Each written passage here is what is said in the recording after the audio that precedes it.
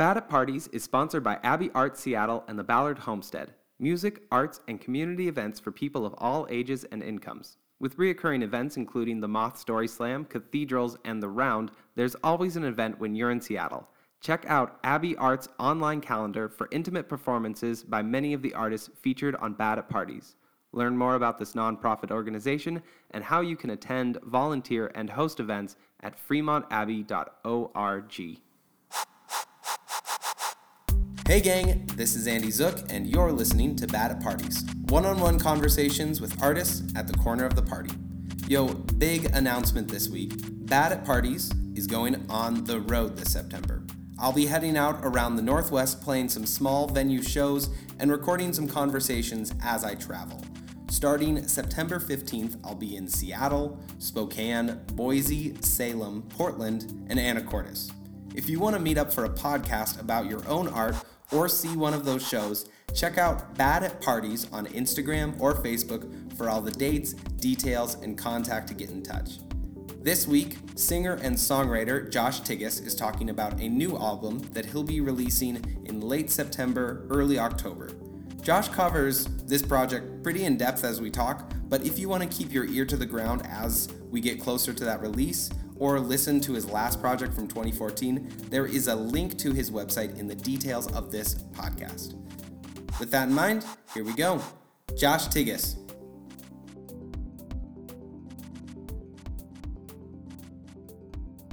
Right? I did recently read a thing that I also have to put my phone in airplane mode. Thank you for reminding me. Oh, my pleasure. I did read a thing recently, though, that, like, you're supposed to pour beers, like, that it's releasing the carbonation. I don't know. Oxygen flows better, maybe. It seemed really hip. It seemed really hip. I was like, fuck, I'm just going to drink a beer. That's just what I'm going to do. Coasters. Dude, this is legit. Isn't this amazing? Is it okay if I take a picture of this real quick? You can take a picture. You can take a picture of me, but your phone's in airplane mode, so you cannot. I'm not going to Instagram. You can't this is my Instagram it. story. You can't do anything with it. That was the moment.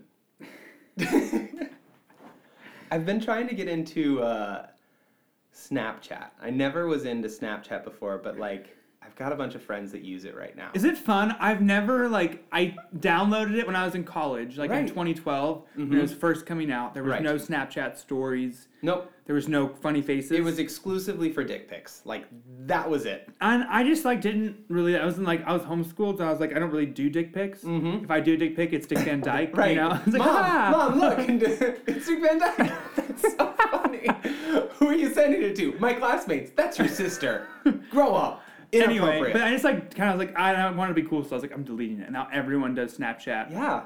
Joseph does Snapchat, so it's gotta be cool. Right. People are doing Snapchat. It's been I still haven't come back to it. No, what's nice is, I found, Happy Hump Day. Hey, Happy Hump Day. Wednesday.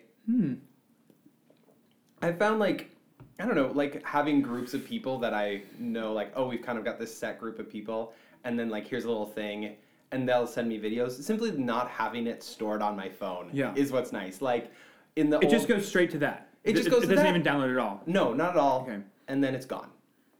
And so it's not taking up any space. So that's nice. And it's kind of I like the temporary art. It's not really art, but anything. Yeah, but it lets you, it's the freedom to it doesn't have to be this work of Michelangelo, perfectly sculpted. Yeah. What if it's really funny? What if you took this video of this really funny thing and it lasts 10 seconds and then it's totally gone? Totally gone. Right?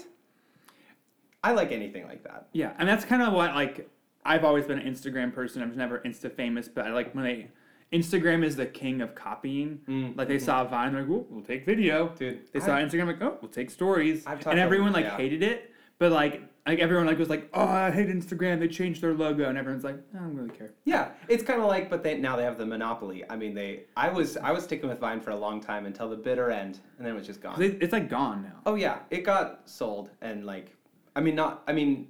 it got shut down, so they don't do anything with it anymore. It's just, they all exist. There's, a record of all the Vines. I loved Vine. It was such a great art form. There was, some Vine famous people that were, the guy who was like, why is everyone afraid of love? love.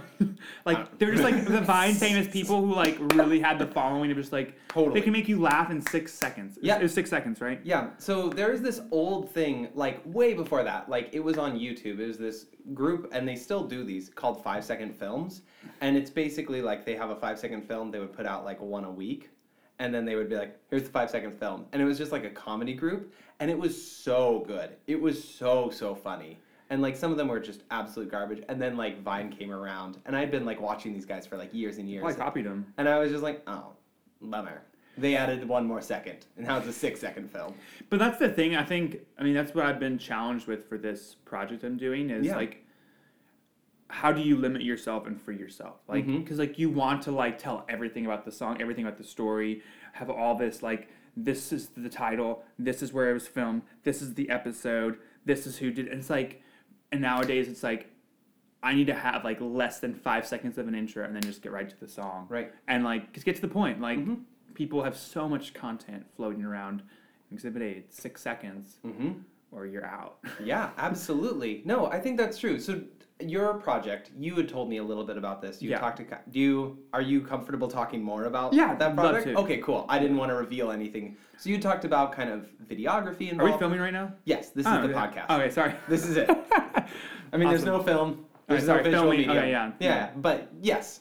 So there's videography, there's music. Yeah. Tell me about this project, because we were hanging out. We basically did a podcast just hanging out and drinking beers. It's amazing. It was fun. I had the Brother IPA again today at Fremont. It's so good. The dream. Yeah, it's really good.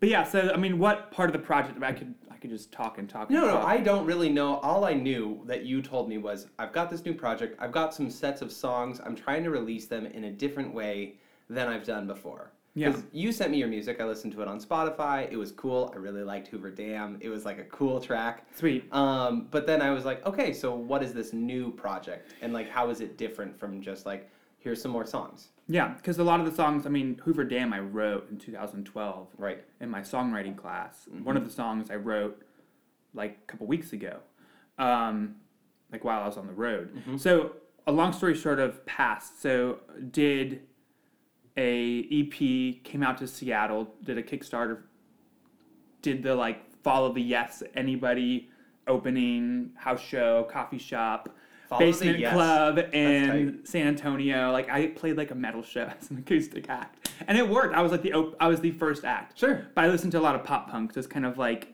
had like the half tempo like kind of breakdown with an acoustic guitar. But I came out and I saw Seattle. I was like, this place is the bomb. Call it like a gut feeling or the man upstairs saying stay. Yep. So I stayed. But then there was no traction. I played these house shows, cool, got some experience. What now? And then it just turned into I need a job. And I went into like, it's a super expensive city to live in as a musician. I was at a studio apartment and I was like splitting it, and I was still spending like $600 a month on rent without utilities. And I was like flipping hot dogs, delivering booze. Great job. Doesn't pay well though. And then also working at a shipping / coffee shop / gift store.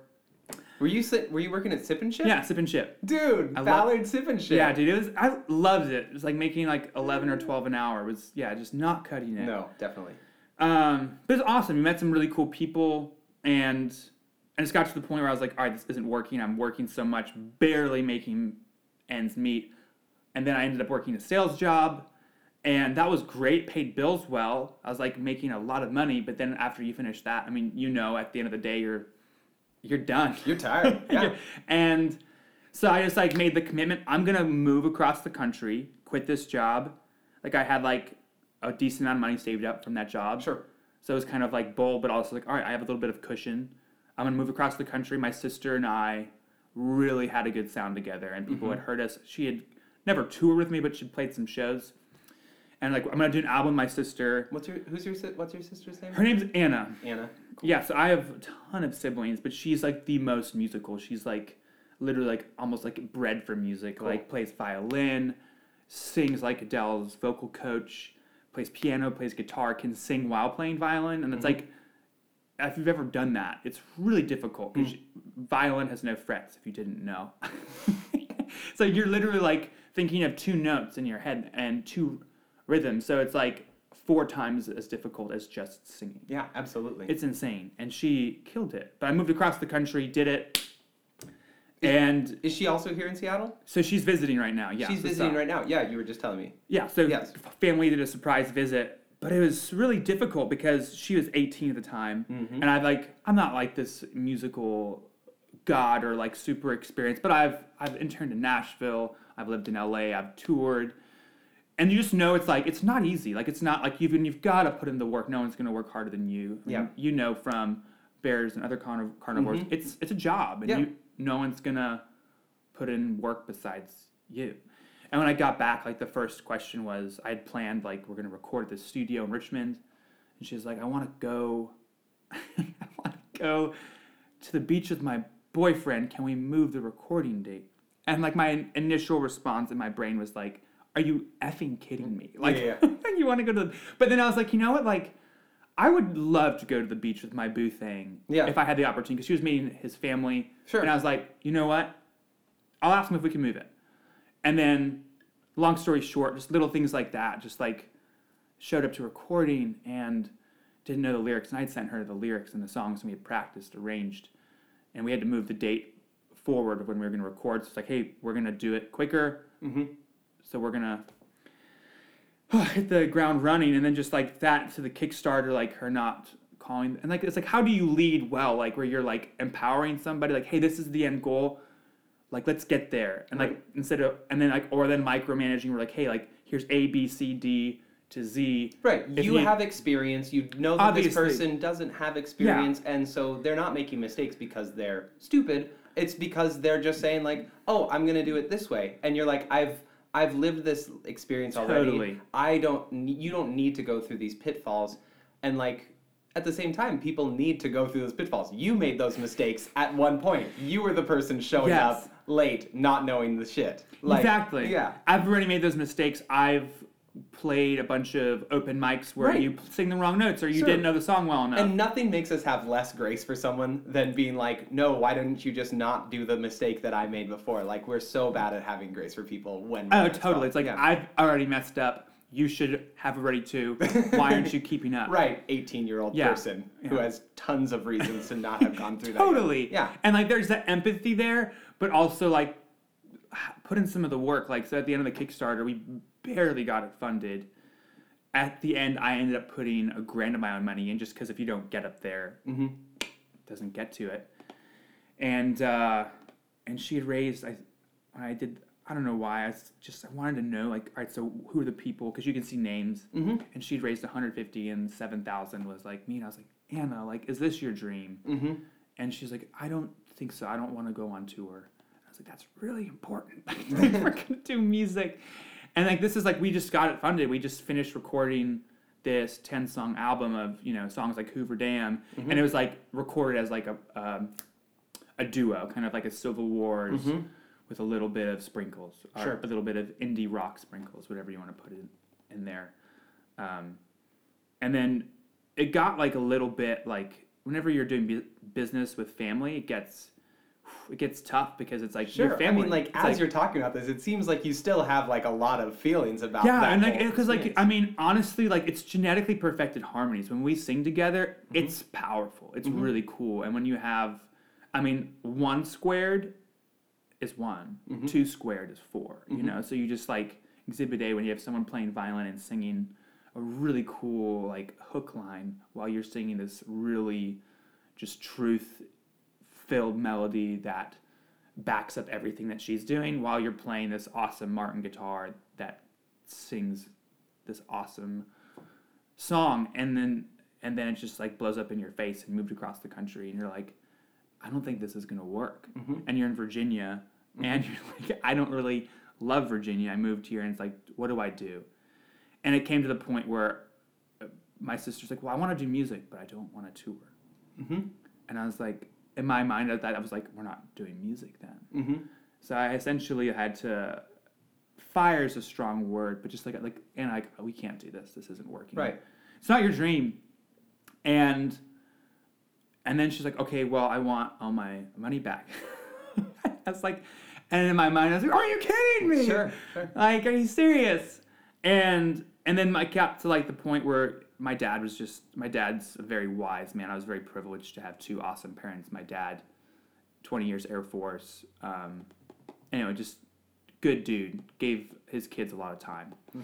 And he's like, Josh, do you want a sister or do you want to be right? Because I can say that you're right, or you can have a sister. Right, or I can say, like... Yeah, Exhibit A, like... You're being a dick to your sister right now. Like, you need to, like, man up and, like, deal with this situation. Exactly. Yeah. And it's like, of course, like, you know, she's 18, have some grace. Was she kind of, like, whatever you put in the blank for asking for her money back? Like, you moved across the country, like, maybe I should get my money back. Right. Who cares? Like, Exhibit A today is just, like, nice to hang out with my sister and just laugh and make jokes instead of, like... Remember that $2,000? Like now, like I got in a car accident and I got $6,000 for that car accident, and it's gone instantly. From like it's like money disappears so quickly. Yeah. I mean, especially living in Seattle. Yep. But anyway, long story short, album's done. It's released. I do all the Kickstarter stuff by myself because she's out of it now, and I send it out, and it's like an awesome project. But it's like if I'm being honest, I'm a little bitter about it. Like not now. There's still the feelings of it, like, man, that would have been so cool. But it ends, and I'm like, I'm gonna go back to Seattle. So after I like visited Santa Cruz with some friends and went up to Seattle, I was like, I need to go back. This is home. Went home, and then I was like, where do I go? I kind of paralyzed myself a little bit. Where you're like, oh, I can't play music anymore. And kind of like a side note is, if I'm being honest, I moved across the country to hide behind my sister's voice, because like that songwriting, to say like I'm really good at something takes like a lot of like, say it with your chest, like I'm really good at songwriting. Like I've gone to school for it. I've written like hundreds of songs. I feel good about it. I know if a song's bad, I know if it's good. But like singing was never my thing, and I was hiding behind my sister's like I said, Adele's vocal coach voice. And when I was about to like fire her, she said like, you can't fire me because you can't sing. And like that hurt, but in my mind I was like, you're right for now. And I was just like, I have to put in the work to it. Sure. So vocal lessons, vocal coaches, somehow Facebook knew my voice was bad and like sent me these like vocal training things that I paid like $100 for. And they were super helpful just to like know like your voice is like, you can't make an alto sax a tenor sax. It's an alto sax. Right. It's built that way. You have a range that is right for you. You have a key that you're going to sound best in, and you have to also learn like how do you change when you're in the top of that range? How do you adjust when you're in the bottom of that range? Totally. Yeah. And like knowing like what's good for your voice, because I mean I love Fall Out Boy. I love that like belty like just like sure, who doesn't? Yeah, you know, Sugar We're Going Down Swinging, you know. But that's not where my voice is. Like, kind of like James Taylor, he just has that money spot. He's never reaching. He's just, like, right there all the time.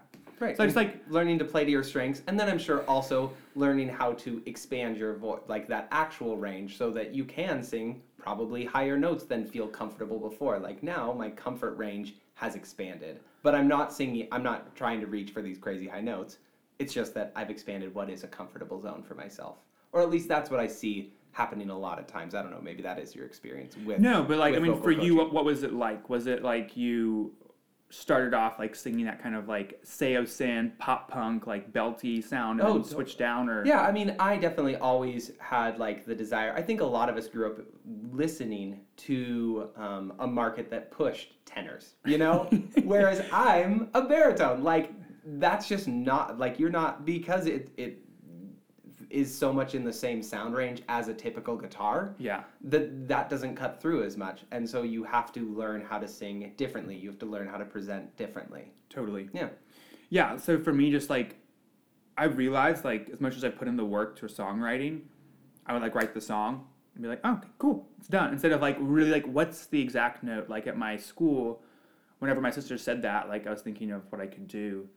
And, I mean, James Taylor's little brother, Livingston, came to my school, did a master class. And it was... Where did you go to school? In Virginia. It's, like, in the shadows of Virginia Tech and UVA. So it's actually only an hour from the Charlottesville Got it. Oh, right. area. Yes, you were telling me about this the other day. Yeah, like, it's James Madison University. Majored in business marketing, minored in songwriting. But that classic combo. Dude, it was awesome. I mean, like, I did not fit into the business world at all. I came with my skinny jeans and my, like, thrift store shirt, and everyone else is, like, in salmon pants and polos and boat shoes, and I'm just, like, with my guitar, you know? Yeah. And everyone's like, what is this guy doing here? I'm like, I don't know, but Yeah. I've got to sell my song somehow. Yeah, right? Gotta sling these lyrics. But yeah, so I went to James Madison, and Livingston said, like, do you have a song? Like, sing it. And I sang it, and at this time, like, tone deaf's a strong word, but, like, did not know I didn't think of the lyrics in my mind. I was singing lazily, I think that's the word. And he's like, whistle your song. And I tried whistling, I was like, I can't whistle my own song.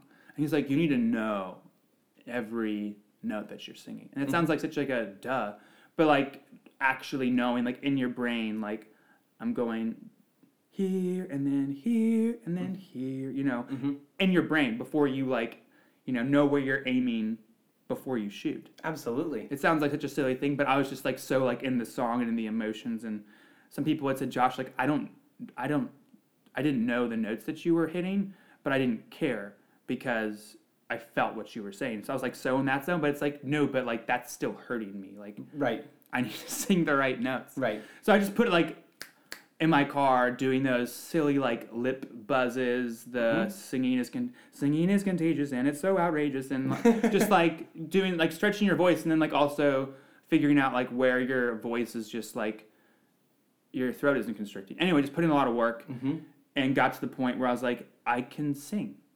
Like, to say that was really hard for me. Right. To say I can sing and I can sing my songs, because like every time I would go on stage, I was like, I don't know if I can sing these songs. So I had to take these songs that I had released over time, like Hoover Dam and some songs from the past, and new songs I had written, songs I really believed in, and I felt like 7's a lucky number. It's like a perfect number for like, it's just enough maybe for an album, but like a little too much for an EP. So I was like, this is 7 songs. To actually answer your question, this new project, all the songs are about humanity, and like it's whenever I meet an artist that I appreciate, like I'm like always ask for one bit of advice, and this I don't know if you'd say she's like kind of like Switchfoot, where it's like I'm a Christian but I'm not a Christian artist. Her name's Audrey Assad, and I was watching her in Nashville, and she was the opener, so she was kind of, I was like more interested in the opener, kind of like before she picked up, you know, of course, any indie artist, like, oh, I knew them before they were famous. Sure. And I was asked her, like, what would you recommend to a songwriter? And she said, read classics that really communicate or portray the desires of the human heart. And I was like, could you recommend some? Because I was homeschooled growing up, and I was the worst homeschooler ever because I couldn't stand reading. Right. I just like, I didn't have to. I just set my PJs, and then on the online classes I'd take, I'd play World of Warcraft. Yeah, 100%. Yeah. But I was like, okay, well, what would you recommend? And she said East of Eden. And I was like, okay.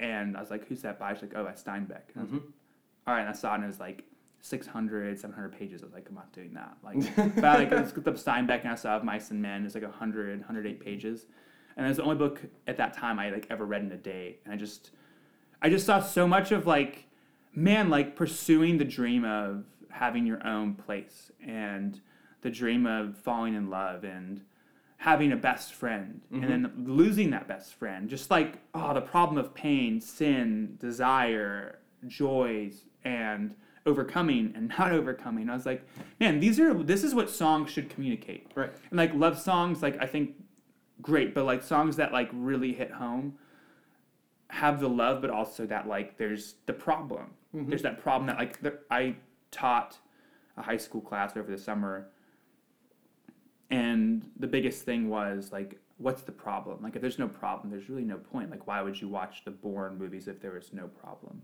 Why would you watch Toy Story if there was no problem of like, am I gonna be wanted by Andy, or Sid's taking the toys, and you know.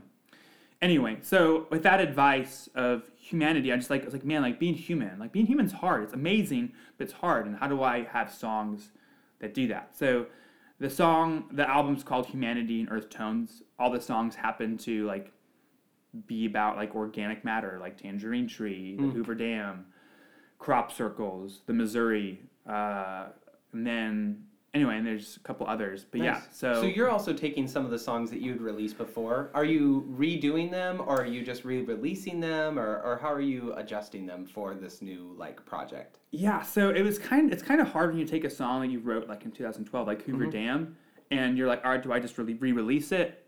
So to answer the question, I changed the keys to the like this is where my voice sits better. I made sure I wasn't just being lazy with like you did re-record that. Yeah, re-recorded them. Excuse me, re-recorded them. I recorded them all live on the spot in places that they were inspired by. So like for the song Hoover Dam, I think I was saying this. Yeah, when you were at telling Ryan's me about house. Yeah, I went to the Lake Mead right behind the Hoover Dam in the desert behind there. I was like planning to go just to like somewhere in the desert. There's a cool rock formation. But you know, whenever you just see something or you hear something or you write something down, you're like, that's it. Yeah. And I just like saw this expanse of these red rock kind of like mountains in the background, and I saw Lake Mead, just like crystal blue water with all the minerals inside it, and then a couple cactuses, you know, just candidly standing around, and I was like, that's it, like that. And just like, what's the word for it? And the song's about just like, what do I do with this? Like, I've done something wrong. Like, how do I? And the first line of the song is, "In my church clothes, favorite shirt, I've been playing in the dirt." And it's like, how do I clean that? Like, what's wrong? Like, I'm trying to look this way. That's like, I'm right, but I'm also like, I've done something wrong, and like, how do I clean that? And like, I want something big to break free and wash me. So if you're like at that place, you're like, I'm at the Hoover Dam now in the video. I'm at the Hoover Dam in the song. And instead of just like, here's the song and here's like a music video that's really artsy and, you know. So you didn't record the audio live at the place. You recorded the video live at the place and then you did the audio in the studio? No, so that was the really hard thing. Because I was like, how am I going to record? Because I was like, the album I've always wanted to do is just like, I mean, the word organic sounds like so like overused nowadays, but just like organic and just like raw and real. And I hadn't been able to do that because my voice wouldn't match it. So I'd have to go into a studio, make sure it was just a vocal so the condenser would only pick up my voice. And then we like scoop up that note that I missed. But now it's like my voice is at a spot where it's not perfect. Sure. But it's trusting, it sounds like you're trusting yourself to be like, I'm going to put myself, I'm going to engage in this, I'm going to drive all the way out there and try to record it, knowing that like, if I do that, like, I have the possibility to fail. I think that entering into a potential for failure is the truest form of trusting oneself. Yeah, and saying like I have enough to come into this and say like, can I overcome that, knowing that the challenge exists. And that was the hardest thing, is because the first time I went out and filmed, there's a song called Anthem, which is not as organic or whatever you want to call it as sounding, but it's the beginning song on the album. It's just about like pursuing your dreams. Like, I have these dreams, like, what am I going to do with them? And I filmed it. It's like about leaving a legacy. Like, what's the story I will write in my life? And is that something I want to tell people? And I recorded it when I was home in Virginia. I was like, sweet, like, what better place than DC to talk about leaving a legacy? I like went to the Lincoln Memorial, showed up. Like, I DJ'd a wedding till like 1 a.m, woke up at 4 a.m, was like stoked, did my vocal warm-ups, ate some potato chips, got, you know, those little bit of, you know, lube for the pipes in there, and I went, showed up, and I like started filming, and I'm sitting down, and I'm like, this is sweet, I have my mic, I have my portable power, I've bought all this recording equipment, like. And then your body was exhausted. Body's exhausted, but like, I'm like, let's do it. And I realize it's the flight path of Reagan National Airport, and my condenser microphone's picking up all this background noise. And it's like, it's not even just like, oh, every now and then, it's like every 80 seconds. And then there's these ducks that are like either having sex or just making really loud noises, but they're just like quacking. And then in my mind, you're like, oh, I'm a failure. Like, what do I do? Sure. And I got kind of a good take audio-wise. I was like, sweet. And then I look at the camera, and the sun had already risen, and I'm the videographer, and I'm the songwriter, and I'm the sound engineer, and it was super overexposed. Like, the video was like, almost you couldn't even see me. Right. Or I was kind of dark, and then the Lincoln Memorial in the background. is just like a big white blob. Yeah. And you're just like, dang it. Like, I missed it. And my flight was that night, so I couldn't go back that evening. I was like, no, maybe I could, like, adjust it and, like, edit it. But I was like, I can't. I have to scrap it. But then it was like, okay, how do I readjust? Instead of, like, I failed. Right. And I'm done. It's like, no, I failed. And, like, I ended up filming in Seattle. And it's, like, ended up being the last one. So I went on this trek from Hoover Dam to San Diego in a tangerine orchard for Tangerine Tree to, for the song Gold Mine to the Golden Gate Bridge. For the song about the Pacific Ocean to Cape Kiwanda on the Oregon coast, to the song about the Missouri River in Montana, to the song about a crop circle at a barley field in Idaho, to the song about pursuing dreams. So really, like, I left Seattle to pursue that dream. Right. So I was on top of an apartment roof overlooking the Space Needle, and it was, like, perfect. Like, the golden hour, just, like, Space Needle's glowing, like, the reflection of the buildings of the sun, and no... like audio problems, no airplanes. Right. And it's kind of one of those moments where you're like, that's what it was supposed to be. Yeah. It wasn't supposed to be the thing I tried it to be. And I think that that's holding something with open hands as well, is saying, like, if you're entering into something like that and you're like, well, that wasn't right. Like, can you say, why wasn't right? Is there something else that is right? Like, am I willing to let go of this concept I was holding on to before? Yeah, and it's so hard because you're like, you have it and you're holding it tight. And then, I don't know, it kind of taught me a little bit about, like, things just change and don't go. It's kind of like with my sister, like, but actually, like... Go back to Of Mice and Men. Best laid plans. Oh, totally. He's the singer from Under Oath, right, originally? Who is? Of Mice and Men. The singer from Under Oath, the original singer from Under Oath. I was thinking the book. Oh, the book. Okay, sorry. I'm thinking of Metal Scene. No, that's all good. You referenced the book earlier, so I was bringing it back I'm sorry. to there. I just, all these metal vibes and deep inside of me. Warped Tour. No, but yeah, so just like going back to... Your sister, you were saying. Yeah, no, just like, I'm so thankful for that she said and was bold enough to say, you can't fire me because you can't sing. Because if someone hadn't said that, someone that was so close to me where I was like, in my mind, I was like, go F yourself. But I was like, no, like, that's true. And, like, essentially, I realized that I'm using my sister, and that's not right. Like, I'm using my sister, and I was and wasn't. It's like a mixture, like, you're 18, you just don't want to work, you want to have fun, hang out with your boyfriend. And that's, what 18-year-old doesn't want to do that? Right. Those are 18-year-old Josh love to have Josh time. What 30-year-old doesn't want to do that? What 40-year-old doesn't want to do that? Those are human experiences that are good. Totally. And, like, you realize, like, you know what? Like, I'm so thankful for those times where I, like, was told no. Where some people said, like, I don't think you have what it takes. I don't know. Why are you going on tour? I think it's kind of a joke. Why are you doing this Kickstarter? Asking for money for your songs? I don't even believe in your songs. And you're like, but, like, those no's, like, are, like, good. I mean, they're not, like, when they first, they feel like shit. Yeah, they feel awful. Yeah. But whenever, like, after the fact, it's like, I'm happy that they said that, because that's really, like, if someone says that and you're like, yeah, you know what, you're right. Like, that can be a good determinant, like, this is something that I don't care about. Sure. And not having that leaves you in that place where you're willing to take advantage of people. Totally. Where you're willing to say, like, I am entitled to your money. I'm entitled to receive this. I'm entitled to go on this tour without putting in the work of going and working on this. Instead saying, like, no, like, I'm not entitled to any of that. I have to put in the labor and the time and, like, be willing to fail to, like, earn this stuff. Yeah, dude, entitlement, being a teacher, you see in middle school and high school, like, this mindset of, I deserve, or, like, why, like, I don't know. Sorry, entitlement just really frustrates me because nothing's free.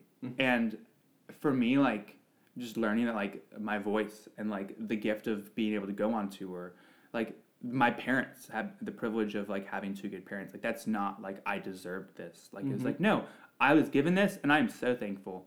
And I'm so thankful for the opportunity to keep going. And, like, after my sister, after pursuing a dream and it exploded in my face, being like, okay, here's what I have to do differently. Get back on that horse and yeah, John Wayne it back to the West Coast. You were talking about how you were hanging out with your sister, like, literally right before you came here. You were hanging out with your family because they were in Portland, and then they were coming through Seattle. They were from, so, like, they did kind of what I did. They went to there's this awesome part of the Missouri called Missouri Breaks, 52 miles, 4 days. They did that.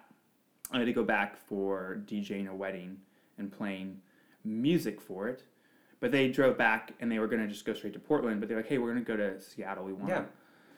So I guess the thing I have is, do you feel that with her, with having kind of this ruptured relationship portion, have you guys been able to like go back and say like, hey, this happened, we've repaired this, or like there was pain in there and we need to address it? Has that been like resolved, or is that still, do you feel like after just being with her, is that still something like you're carrying with you or she's carrying with her?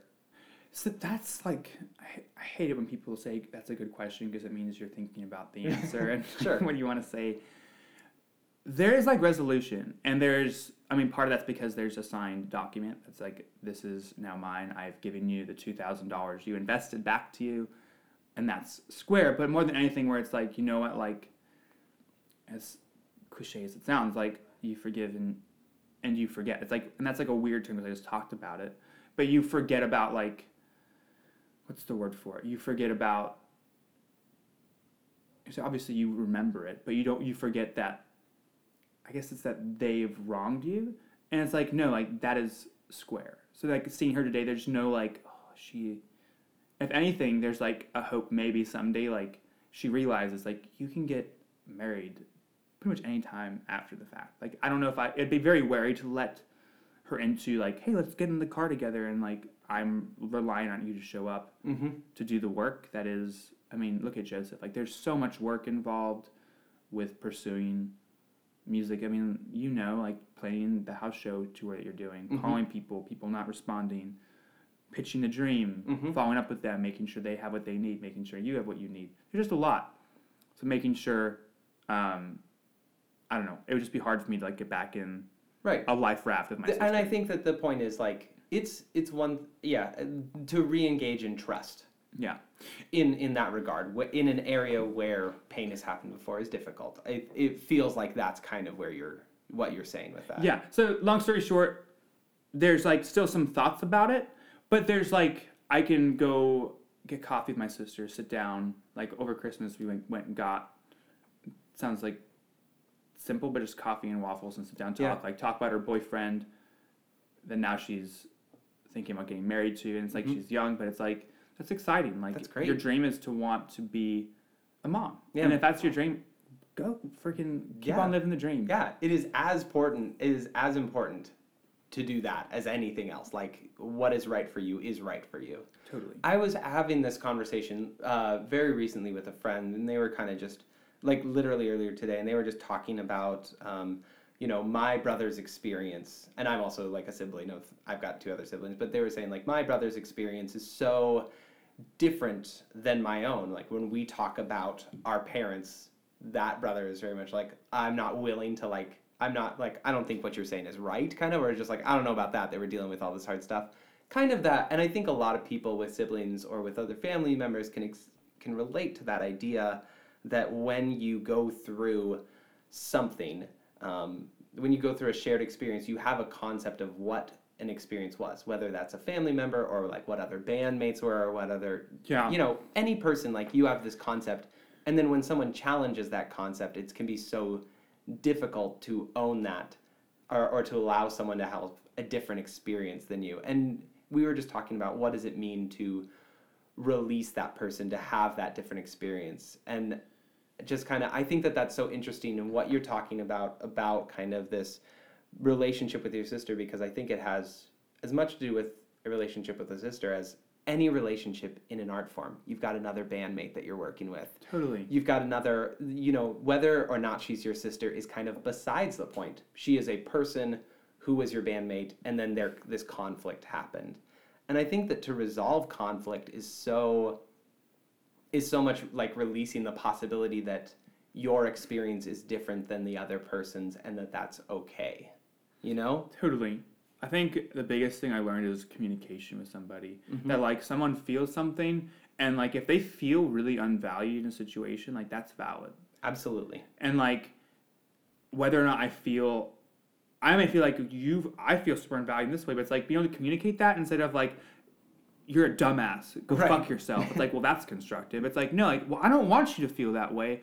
Like, what do we both want? Like, and coming that we both want to impact people with this truth in our music to, you know, X, Y, and Z. Mm-hmm. But it's like, how do we do that in a way that like works for both of us? Because if you want to be with your boyfriend, like that's awesome and a really good desire, and I want that too. But if it's interfering with work and like, I know, how do you balance that and communicate that? Super important. And like for any bandmate going forward, like you know how to, at least in a better way than I did, which was borderline controlling. And it's hard because she's younger, so it's like, how do you empower? And how old were you at the time? I mean, I was 20. I entered my quarter life crisis, so I was 24, turning 25. Mm-hmm. So like, I was not. Not old. Yeah. Not. I would say definitely young. Yeah. Young. I was festively plump in my years. Yes. The ripe age. Yeah. A plump age. Exactly. Yeah. 25 is like a weird age because it's like you're like halfway through your 20s. I hope this is okay to ask. Is No, it it's 28? fine. Yeah, 28. Bingo. Look at you go. And dude, I'm good at like seeing. You know. Yeah, I saw it. You cut me in half and you counted the rings. Yeah, dude. I saw your rings. I'm like 1, 2, 3, 4. Yeah. But like, is it? Yeah, like, I don't think anything of my age. But like, whenever you're younger and you look at an age, you think, oh, 25. Like if you're like 18, looking at 25, it's quantifiable. Yeah, you're like, wow, that person's like experienced life. And whenever I turn 25, you're like, man, like, should I feel different? I don't know. And like, whenever you're pursuing music and you're like, okay, I've tried a lot of different things. I don't want to be that 40-year-old. Mm-hmm. And that sounds like such a bad thing, but like, what would be worse to be a 40-year-old who's at a desk, like doing an accounting job he just did because it was safe, or be a 40-year-old who is tired and full of wrinkles and tattoos, who is smoking a cigarette and has a guitar in his hand, you know? Right. I don't know what. Yeah, and I don't know. I definitely don't think either of those are bad as long as you look at yourself and you say, this is what I want. Mm-hmm. Like, I don't care which one you've got, as long as you're like, this is what I wanted. Yeah. Or this is what I want to be doing. And like, if not, being able to hold that honestly and move towards what you're going for. Yeah. And I think that, I don't know, I think what that tells me, and I think this is so important when we think about art and when we think about what we're creating, is all we know is our own perception. And it's pretty limited. Like, all I know is what it means to be a white 28-year-old male with like a good amount of privilege. Like, if I'm trying to imagine somebody else's story, I can empathize, but empathy is, I think we put it on too high of a pedestal. No. I think we are 10% of the way there to understanding where someone's at. We have to just assume, I'm probably wrong about this, but I imagine you're going through something like this. Yeah. I bet it's a lot more complex than that, you know? Yeah, to like, oh, you are losing your dad, that must be really hard. But like, you have no idea, like maybe the dad was abusive, maybe the dad super loved them, and like that was the only person who loved them, and that goes into a friendship that they, and it's like, how do you, you can't understand all that. Right, and I think that that's great. I think that for singer-songwriters, for people who are writing and who the lyricism is driving the force, which I would say, I see that in you. Correct me if I'm wrong. Dude, lyrics, like, it's so funny because when I listen to songs, like I love the Laney album that just came out. Who is this? Laney, L-A-N-Y. Cool. It's like L.A., New York. It's like super vibey pop. Probably a mix of like the 1975 meets like more pop rock. And I don't know. But it's just like super catchy. Cool. And the lyrics are like non-existent. Right. But to say like what I was talking about with lyrics and like where I see you being somebody who's very motivated and driven by lyrics, and that is kind of everything else that you're doing is to highlight the lyrics and to point more direction at that lyrics. I think that that's where it becomes so important to think like, I assume that people know what I'm talking about, and that's why I think that the difference between a Steinbeck novel and a book is so important. Be like, the novel is going to present this context in a very specific medium, and art is going to say like, you maybe don't understand these lyrics from my perspective, but I'm going to try to write this music around it to get you in the emotional state to understand what I'm talking about here, and like providing the context to hold those lyrics that you're creating and presenting. Yeah, totally. I mean, do you have that when you share songs with people and like they share what it means and you're like, and they completely missed it? Well, I think I used to think that. I think I try to be like, wow, I never thought about it like that. Like that my reason for what the song is is not the only reason that the song exists. Like, how they experienced it Totally. is as valid as me as the songwriter. Like, once I've written it, I no longer own it. You know? Yeah. Well, because, like, whenever you write a song, obviously you had an experience or you are feeling something. Absolutely. Or divine intervention, creativity, whatever. I don't know where, like, the creative plug comes from. But, like, when you're writing a song, you're trying to make people feel something, and that's going to be totally different than you. And it's like, I'm always torn. I mean, like, whenever you're on stage, do you ever give explanations for a song? Or, like, I was feeling this, Sure. or, like, I started with this? Yeah, I mean, no, it's a great thing to think about. For the band that I'm playing in right now, actively don't talk. Like, it's not part of the show for me, is to, as a performer in the band, I don't talk at all. But then that house tour that you're talking about that I'm getting prepared to go on, where it's going to be a combination of the podcast and just doing myself performing, like, I'm going to be talking. And I've done, like, the rounds and things like that, and I love talking about those because then it's a conversation. But if I'm performing with a full band, like, for me, very much that's like this is not a place for me to talk. I'm going to let this... Yeah. Just play the song! Yeah, I'm just letting it speak for itself. Yeah, and also just play the song, Yeah. you know? Also, people are just trying to grab a drink. Totally. Grab Yeah. a drink. I think that's the thing, too, is I think whenever I'm driving... That's why I was talking about Lainey. Sorry, that was No, kind of like it's cool. half Bring off it back. topic. No, but like when I was talking about Lainey, it's like I listen to that music because it just has a vibe and a feel to it. Like the lyrics, I don't think they spent very much time on it because it's just the simplest, like, I like a girl and she doesn't like me and that makes me feel things. Right. And it's like, awesome, because this is just like I so also like a girl. She doesn't like me, and I feel fun. things. Exactly. Yeah, and it's just like so simple. Yeah. And I would love, like, in the car, I was just like drinking my Starbucks cold brew because I've been up since like 5 a.m. I was just like, man, I'm right with you, Paul from Lainey. But it's like, no, that's okay. But like, there's also times when like I listen to like Noah Gunderson or like Audrey Assad, who I was talking about, where like their lyrics are like, you painted that picture so well with words, and then they use the melodies to back that up, and then the dynamics they have, or the silence, or whatever. It's amazing, and I love how people can do that differently in songs. And I don't know, like one show I watched with Noah Gunderson, he didn't say one word. He said, "Hey Seattle," and that was it. And I was pissed. I was like, "Dang it, freaking Noah! Like I want to know you. I want to have a conversation with you." But whenever he like tuned, his back was like turned, and I was like, imagine like having a conversation with somebody who's like backs to you. I was just like, yeah, it's like so like I don't know. I mean, because the concert I saw before that was so cool. It was like with him and his sister. Sure, I'm sure that Abby would say, well, talking with Noah is a lot like talking to somebody who's got his back. Do you turned. know Noah pretty well? I used to know him better, like Okay. when I was in college. I'm now much closer with his sister. Like, she's a better friend. She's done the podcast before, and she used to play in Bears back in the day. Okay. Yeah, in like kind of the earliest version of it. But yeah, and it's like so interesting because one of my favorite bands recently, Colony House.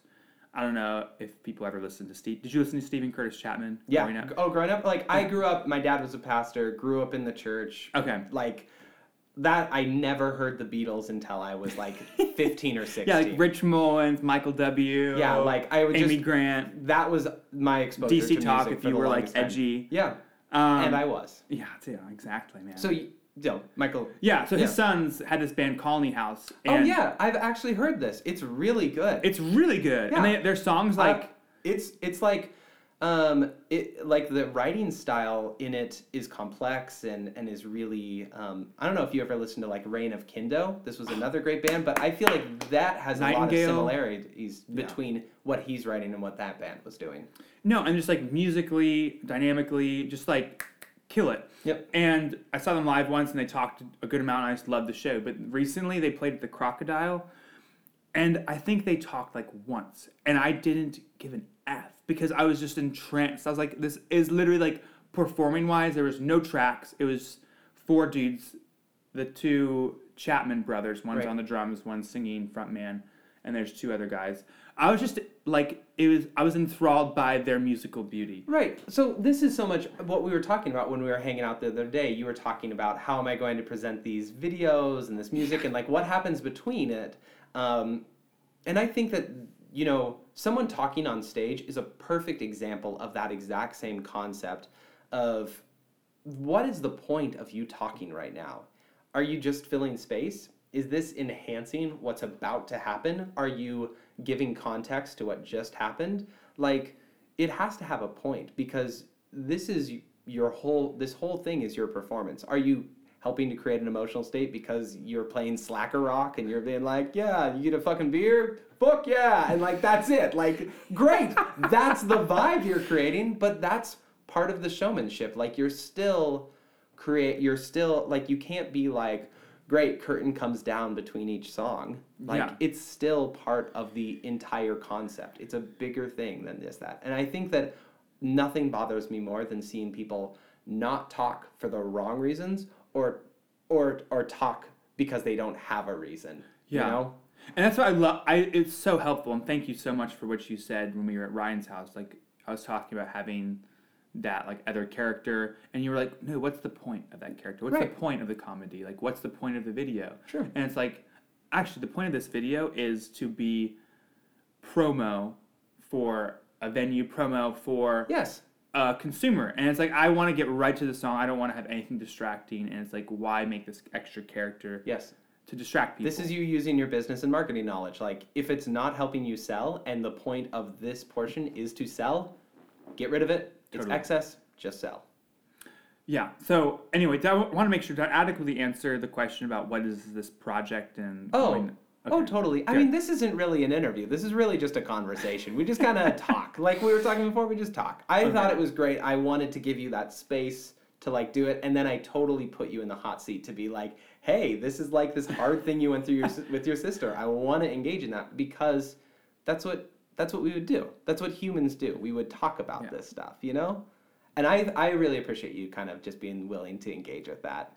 It's my pleasure, because I don't know, because I hope other people hear it and say, like, you know, like, I've been in that situation. Because in that situation, I was 110% right. My sister was a witch with a capital B and asked for her money back after me moving across the country. But it's like, actually, you know what? Maybe I was a little bit wrong. Right. And even now I'm saying a little bit wrong. You know, it's just like... Sure. And being able to come out of that and, like, say, what can I learn from this? And instead of, like, F this person, go to hell, and I never want to talk to you again. Because my sister's awesome. Right. Does she make mistakes? Yeah. Do I make mistakes? Heck yeah. Sure. I mean, one of the biggest things that I've always tried to hold true, if you're engaging in music, that often means you're engaging with other people. It very seldom is an independent act. Yeah. And the truth is, no matter who that person is, whether you think you're better than them or you're worse than them, like, that person matters more than anything else that you could possibly doing with your art form. Like, people matter the most always. Like, that's, and you can, I think that it's okay to disagree with that. So, like, feel free to be like, no, I don't think so. But, like, that is just me and how I'm approaching these concepts and kind of being like, do I have a song to sing? Okay, but is this hurting someone unnecessarily? Because they matter more than this song, you know? Yeah, that's kind of something I don't know. It's hard for me. Do you write for yourself with Bears and Carnivores or any of the other projects? Or do you write for others, or is it like a mix? Yeah, I mean, so everything, this podcast, the music, all of this is something that I'm really working right now to engage with the concept of hobby, or with the, which is a shitty term, and I hate the word hobby, but the point being, like, this is not me trying to gain money. This is me trying to engage with something that I find beautiful. So in that regard, it's for me. Simultaneously, I think that there's value to it, and I think that other people will engage with it. I would say that I see that in yours as well, that there's value that other people are going to take. But, you know, when I'm writing the song, it's a release, and it's something for me. So if it's something that I believe that it is something that people can engage with, and that it offers value and it has intrinsic value, but simultaneously I'm not selling it because my goal is not to make money from it. And that's just because that's my personal goal. Yeah. You know? Yeah, that's the thing too, is like, I really want to just play music, but at the same time, I mean, I'm sure you're working with, what's the company called again? Jump Rocket? Sorry. It's okay. It's a software company. I work with a software company. Software company. Yeah. But like you work at that company, you come home and it's like, I'm just tired, and you have an awesome wife. I was at Veef the other day. Mm-hmm.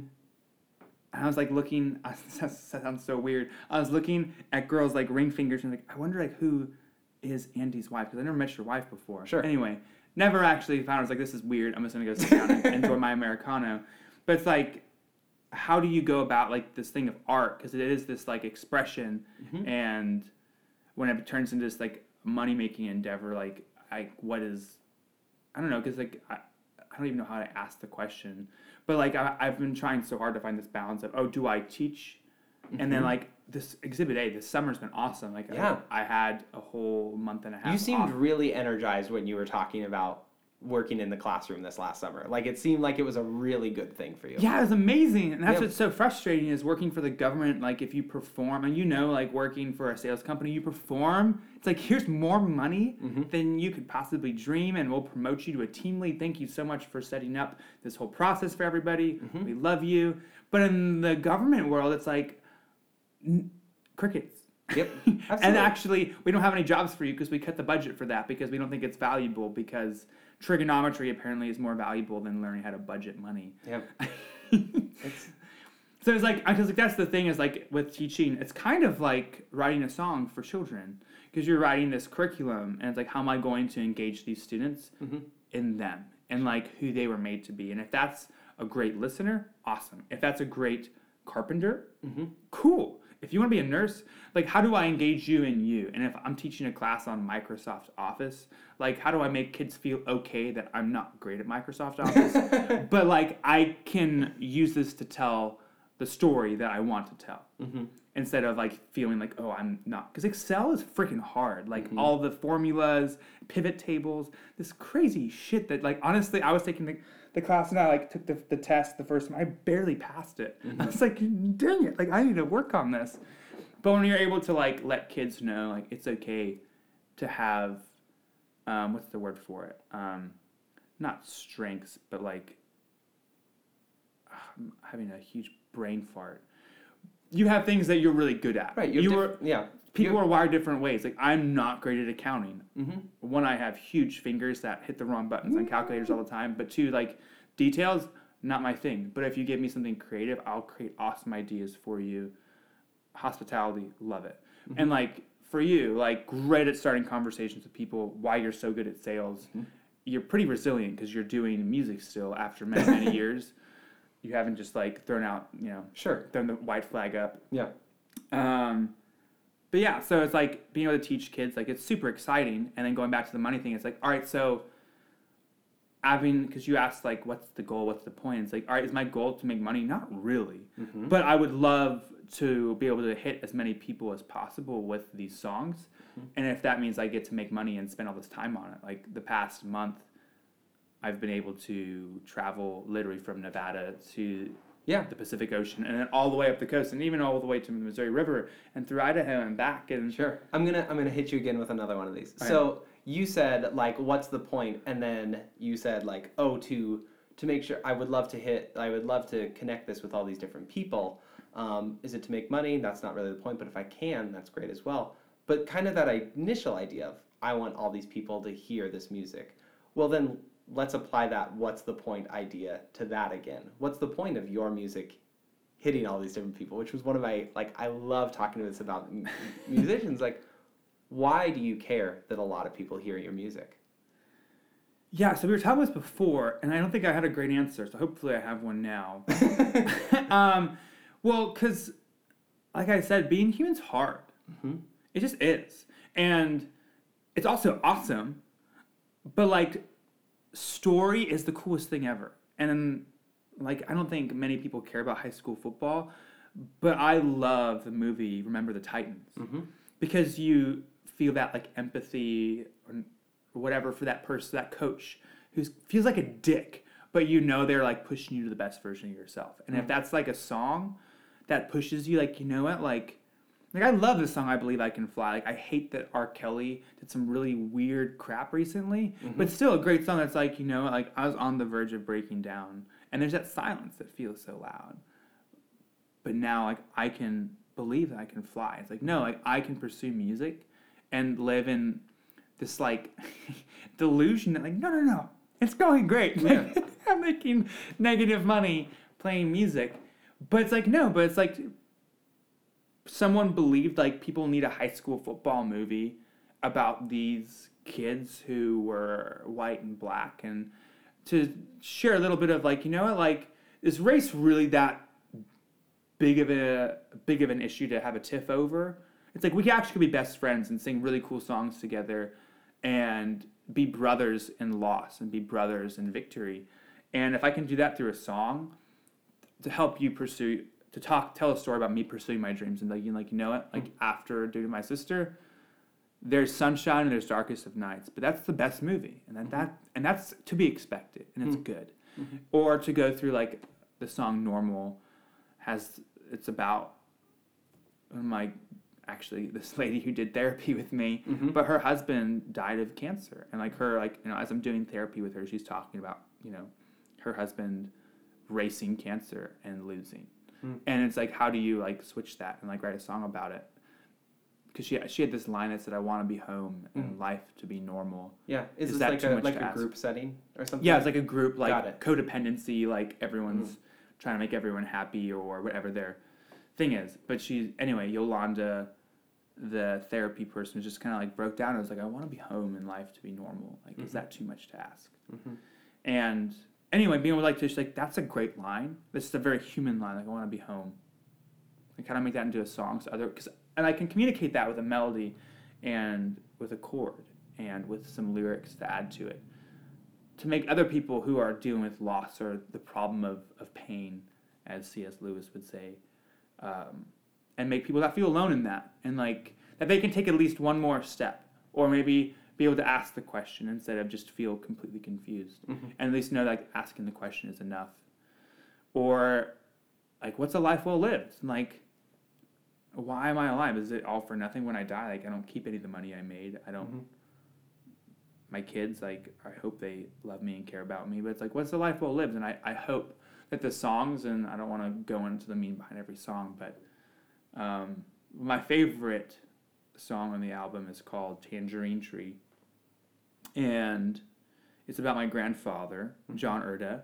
And there's the song Frank Sinatra, I don't know if he wrote it, but he sings it, called My Way. And that was the song we played at his funeral when he passed away. He died. It's a great song. A bunch of stories. Just like, regrets I've had a few, but I stood tall and I did it my way. And like, he just like really loved people so well. And like the tangerine tree he had in his backyard, just gave all of his fruit every season. And it wasn't like, oh, what if I give this fruit to somebody and the fruit falls and it just goes rotten. He's like, it doesn't matter. Like, I'm going to give it. And that's what a tree's made to do. A tree is made to give all of its fruit. And anyway, and that's what the song talks about, like giving it all. And it's like, but why? And it's because I think he knew he was loved by the man upstairs, by Jesus, and just like knew, I'm so loved and I've been given so much that like, why would I hold on to anything else? Like his wife with MS, loving her until she passed away years before he did, loving my awesome mom and raising an awesome mom, my uncle, who I still, it's like every Christmas comes out, and he's just, anyway, like love echoes out, and like that song is about like what I don't know, if all you need is love, quote Paul McCartney, like I want to give and love until there's nothing left, because that's, I think, what humans are made to do. Like, you're made to love and you're made to give, and that's why, like, I don't know what you've experienced, but the summers you like gave to kids, and it's so hard because you're like, you want to receive, and like American culture and consumerism is like take, give, receive. But the moments you give and you have no expectation of like, I'm going to get this thank you note or this payment for it, you just give, and you don't expect, like, maybe you'll see a smile or a hug or like a fist bump, like, hey, thanks for doing that, or a shout out too. But you just give, and that's like, it's one of the best feelings, and it like lasts, because that's what I think humans were made to do. Anyway, and if you're able to sing songs about that, that's what gets me stoked about getting up in the morning and going to DC and record videos that completely flop.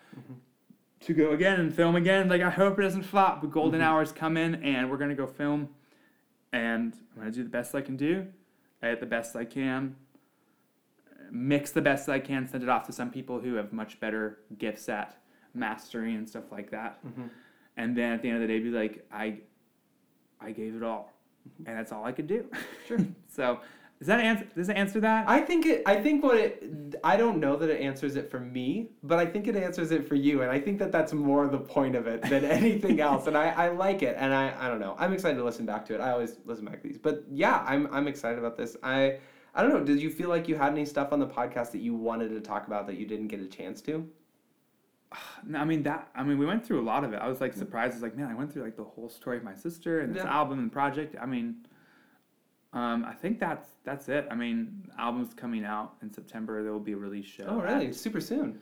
Yeah, so it'll be at the end of September. That's Nice. when I'm gonna, because it's only 2 tracks. That's kind of the beauty, is you limit yourself, you free yourself.